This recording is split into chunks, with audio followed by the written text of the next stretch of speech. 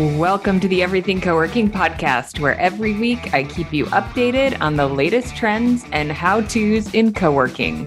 I owned and operated co-working spaces for 8 years and then served as the executive director of the Global Workspace Association for 5 years. And today I work with hundreds of operators and community managers every month, allowing me to bring you thought-provoking operator case studies and inspirational interviews with industry thought leaders to help you confidently stay on top of what's important and what you can apply to your own role in the co-working industry.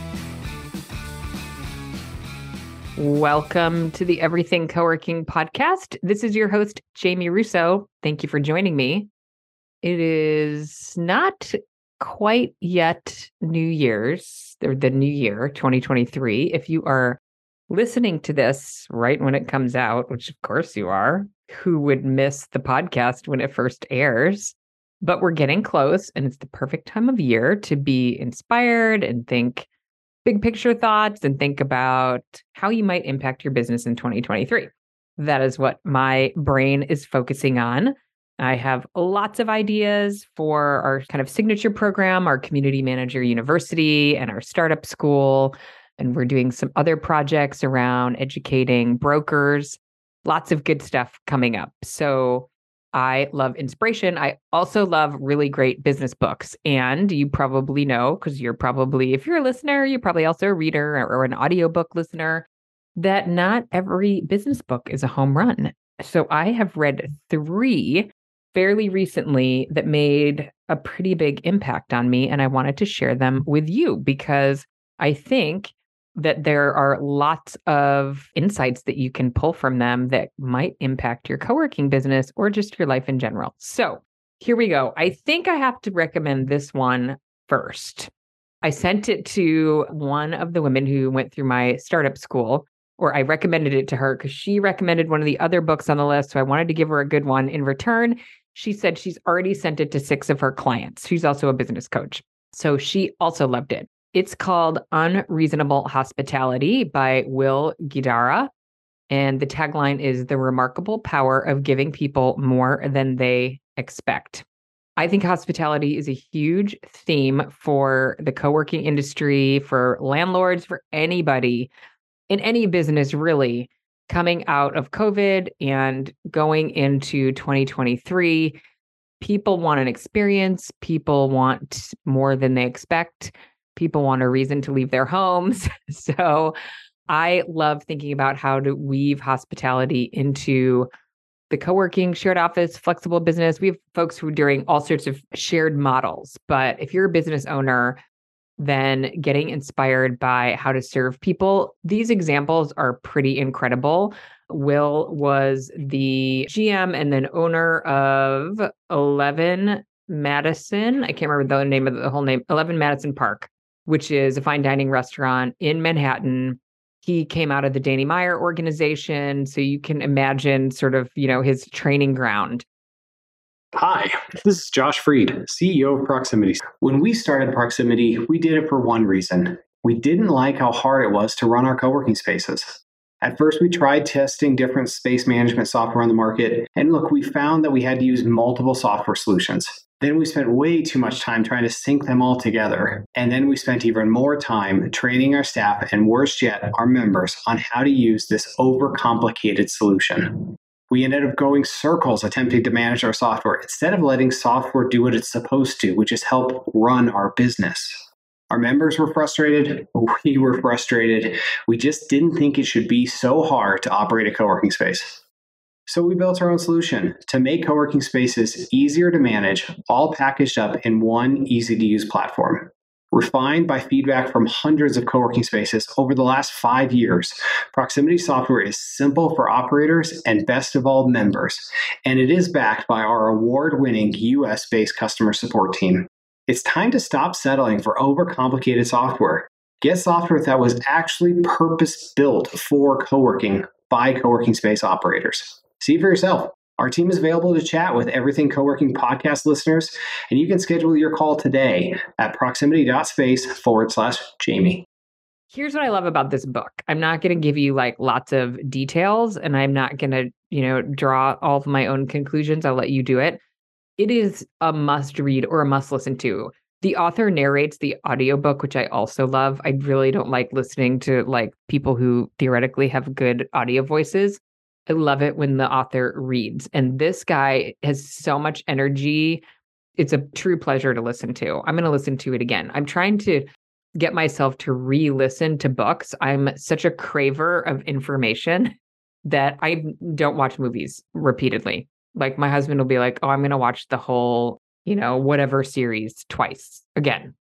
Like I just don't relate to that. I only want new stimuli in my brain. So I don't do anything twice. But these books are so good. I'm trying to think about more of an approach of like studying these books instead of just reading it and thinking it's amazing and then moving on and never doing anything with it. So I'm going to listen to this one again. Okay, so here's what I loved about this book. It is about the restaurant industry, but it is not. There's a bunch of quotes on the back. One of them says, one of the 5 best management books I have ever read, plus it is the most engaging and entertaining by a wide margin. I totally agree. The guy says, this is flat out not a book to miss. 100% agree. So he talks a lot about team, culture, customers, how to systematize delighting your customers. There's so many good examples in here. Partnerships, how to work with partners, how to innovate. He has this 95-5 rule where he's super, super budget focused, 95% of the time. And then he leaves like 5% of his budget to just be silly and let his team do silly things and let them innovate. How you scale a culture, how you practice creativity, how you stick to the basics, but look to innovate. I mean, it's just so many amazing examples. You will eat this book up. And he runs a fine dining restaurant. So it's different, right? It's like, it doesn't maybe make sense to apply the grand concepts that he has applied to his business, to the co-working business. And yet, I think there are nuggets of delighting people. I'll give you a very simple example. I drove in significant rain in San Francisco a couple weekends ago, and my headlights shut down and my turning signal wouldn't work. And I thought the alternator was going, and I was kind of freaking out. And so I took my car in, and the owner of the shop, I come in, he makes time. I was late. I completely forgot about the appointment. So I show up like 6 hours late, and he greets me. He runs the test, like the diagnostic thing on my car twice to make sure that he got it right and that nothing else popped up. He filled my windshield wiper fluid and he put air in my tires, and he didn't charge me for any of it. Now, I do have a significant repair that I will be going back to get done. That's not urgent, but I did make an appointment to get that done. So he probably thought, well, I'm not going to charge her for this. But I felt so taken care of. And all he did was put windshield wiper fluid, which I know how to do, and put air in my tires, which also I am totally capable of doing and always do on my own. But I don't like to do it. I don't like to have to get down and, go to the garage, whatever. It was so special.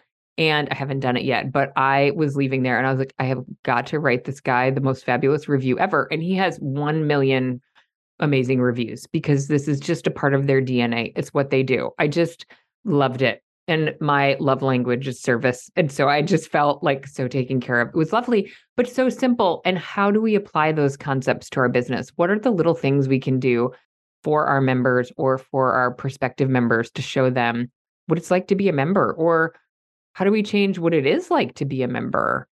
I think there's room for like a significantly elevated experience in co-working. I think we will start to see very premium spaces where people like fine dining will just pay for the experience.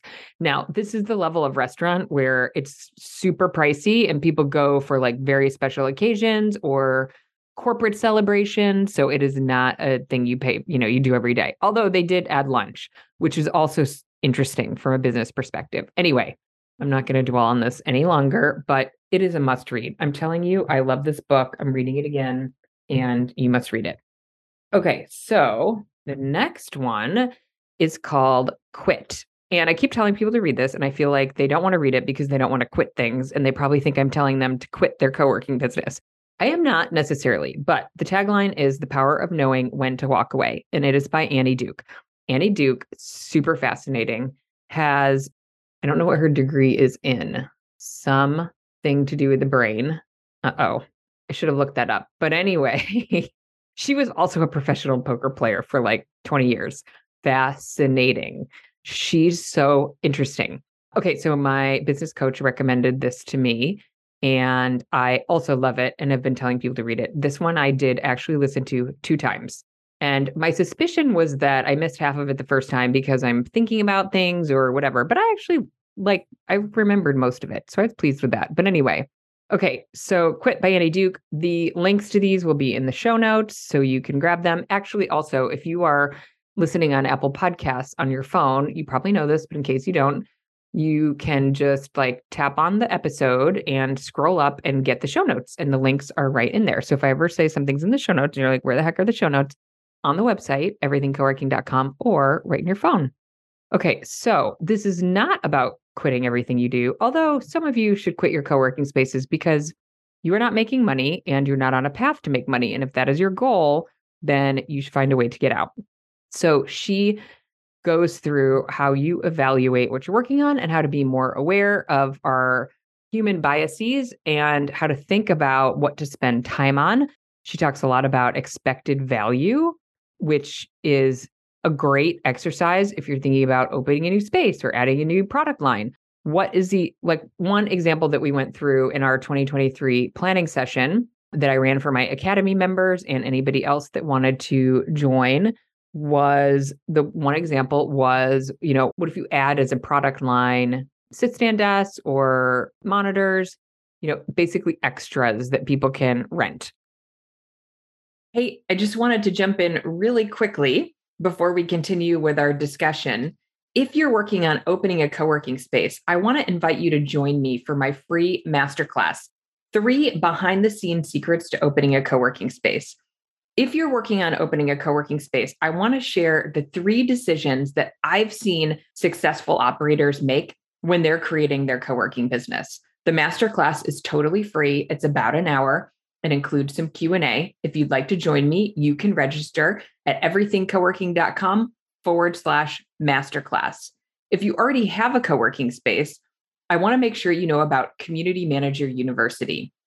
Community Manager University is a training and development platform for community managers, and it can be for owner operators. It has content, training, resources, templates from day one to general manager. The platform includes many courses that cover the major buckets of the community manager role, from community management, operations, sales and marketing, finance, and leadership. The content is laid out in a graduated learning path, so the community manager can identify what content is most relevant to them depending on their experience and kind of jump in from there. We provide a live brand new training every single month for the community manager group. We also host a live Q&A call every single month so that the community managers can work through any challenges that they're having or opportunities, get ideas from other community managers, build their own peer network. We also have a private Slack group for the group. So if you're interested in learning more, you can go to everythingcoworking.com/community manager. So we went through the exercise of saying, okay, well, how much revenue would that bring in? How likely is it that it will succeed? What are the costs to launch this? And then what is the benefit? And is it worth it? What is the expected value? And sometimes I think as entrepreneurs, we get these ideas and we just decide to go for it without going through the exercise of deciding what is the expected value and what is the opportunity cost. If I spend my time and resources on this, what can I not do that might have a higher expected value? So it's just like a really good book for thinking about, and why do we not leave things that aren't working? So like if your co-working space is not working, you're not making money, or you're not losing money, but you're not paying yourself. That is a common challenge that I hear often. So sunk costs are one thing, like you put all this money in, how could you leave it now? The sunk cost fallacy is fairly common. You might be familiar with it, but it talks about like you should not evaluate future decisions based on money that you've already put in. Your decisions should be made going forward. Or what is the kill criteria? So I'm going to try this new product line. I'm going to try testing day offices or part-time offices, and I'm going to give it 6 months. And if I don't make, X amount of revenue, then I'm going to kill the project. thinking about, when you go into something, it's hard to predict how something will work, but you have to have kill criteria so that you know when to get out, because we spend way too much time on things that aren't working. Why we keep doing things besides sunk costs? Identity. Identity is a big deal, and I can totally relate to this. So if your identity is, I own a co-working space, or your identity is, I own a co-working space that is only open space, even if it doesn't, and it's very community focused, even if it doesn't produce the profit that lines up with your goals, then it's hard to make changes. It's hard to not be a co-working space owner. Or again, I'm not trying to tell you to quit your business, but quitting anything that it could be, I don't know, quitting a friendship or quitting a hobby or all sorts of things. Anyway, this is, I just think it's a super important business book because quitting an employee, like, just how do you get yourself out of the habit of doing things for too long that are not working? Because everyone does things that don't work, right? We are imperfect and we cannot predict how things will turn out. I'm listening to another book by Annie Duke called How to Decide. And the point of that book, because I love Annie Duke, she also narrates her own book, is that there's so much luck involved with outcomes that you cannot get caught up in the results of decisions, but you have to have the right process around the decision making and do your best at imagining possible outcomes, and then try to get yourself over the biases that make us stick with things for too long that aren't working. And lots of things don't work, and that is totally okay. She talks a lot about, so there's a concept called escalating commitment. Fascinating. As humans, we tend to try to save things that aren't working. Again, this could be a project, this could be an employee, this could be some new product that you're testing, but wanting to like double down on making it work when it's not working. And there's lots of evidence to show that we do these things. Anyway, I'm doing less of a good job selling this book. It's very hard to describe, I think, how it could impact your life, but I really love it. I think it's super helpful. So, Quit by Annie Duke. Okay, the next one is called, a former business coach sent this to me, and I owe her a thank you. She literally just put it in the mail, and I don't even know if she put in a note. She's been on the podcast, Rita Highland, way, way, way, way, way back. I would love to have her on again. She has her own podcast that is wonderful. So this is called 4,000 Weeks, Time Management for Mortals by Oliver Burkeman. And this one I am also going to read twice. So I am committing to this. So this one, again, I'm not going to like summarize the book, but a couple of things, like one of the, this is probably more for your entrepreneurial mindset. Like, it talks about this idea that you cannot clear the decks. I definitely get into this mindset that I can clear the decks.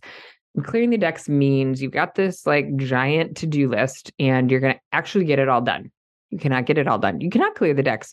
And so you have to like shift your mindset around. I think if you liked, what is it called? Greg McKeown's book, the one about doing less. Oh boy, I can't believe it's not. Oh, Essentialism. It's on my bookshelf. If you liked Essentialism, you will also like this one. It's like shifting your mindset about what you can do in your life and what you can get done. So again, this is more of a mindset book, and you might just have to take my word for it. But one of the chapters is called You Are Here. And it struck a chord with me because it's basically saying that, I'll read a line. It says, and yet we'd be fooling ourselves to put all the blame on capitalism for the way in which modern life so often feels like a slog to be gotten through en route to some better time in the future. The truth is that we collaborate with the state of affairs. We choose to treat time in this self-defeatingly instrumental way, and we do so because it helps us maintain the feeling of being in omnipotent control of our lives. As long as you believe that the real meaning of life lies somewhere off in the future, that one day all your efforts will pay off in a golden era of happiness, free of all problems, you get to avoid facing the unpalatable reality that your life isn't leading toward some moment of truth that hasn't yet arrived. He's basically arguing that we should live our days as if we might not have more days, that we should not do things, not that we can't do some things like to invest in the future, but that you can't live your life for some fuzzy future. You should live your life for the now. You need to do things today that are the things you want them to do. Not, I mean, to some extent, I get it. You're an entrepreneur, you're building a business, you're, creating wealth, you're maybe of an age where income and things like that matter for the future, but also we can't live our lives as if there is some future down the road that will be very different from today that we get to enjoy when this is all over, because that is not necessarily true and it could all be over at any point. So it was super insightful for me and good for my mindset. If you are an Enneagram 3 like I am, then this book is for you. And it's a good time of year to think about how you want to live 2023, and this will be some good input. So I will stop there and leave the links in the show notes for you and wish you some happy reading or audiobook listening. And we will be back with an interview next week. Thank you for listening to today's episode. If you like what you heard, tell a friend, hit that subscribe button, and leave us a rating and review. It makes a huge difference in helping others like you find us. If you'd like to learn more about our education and coaching programs, head over to everythingcoworking.com. We'll see you next week.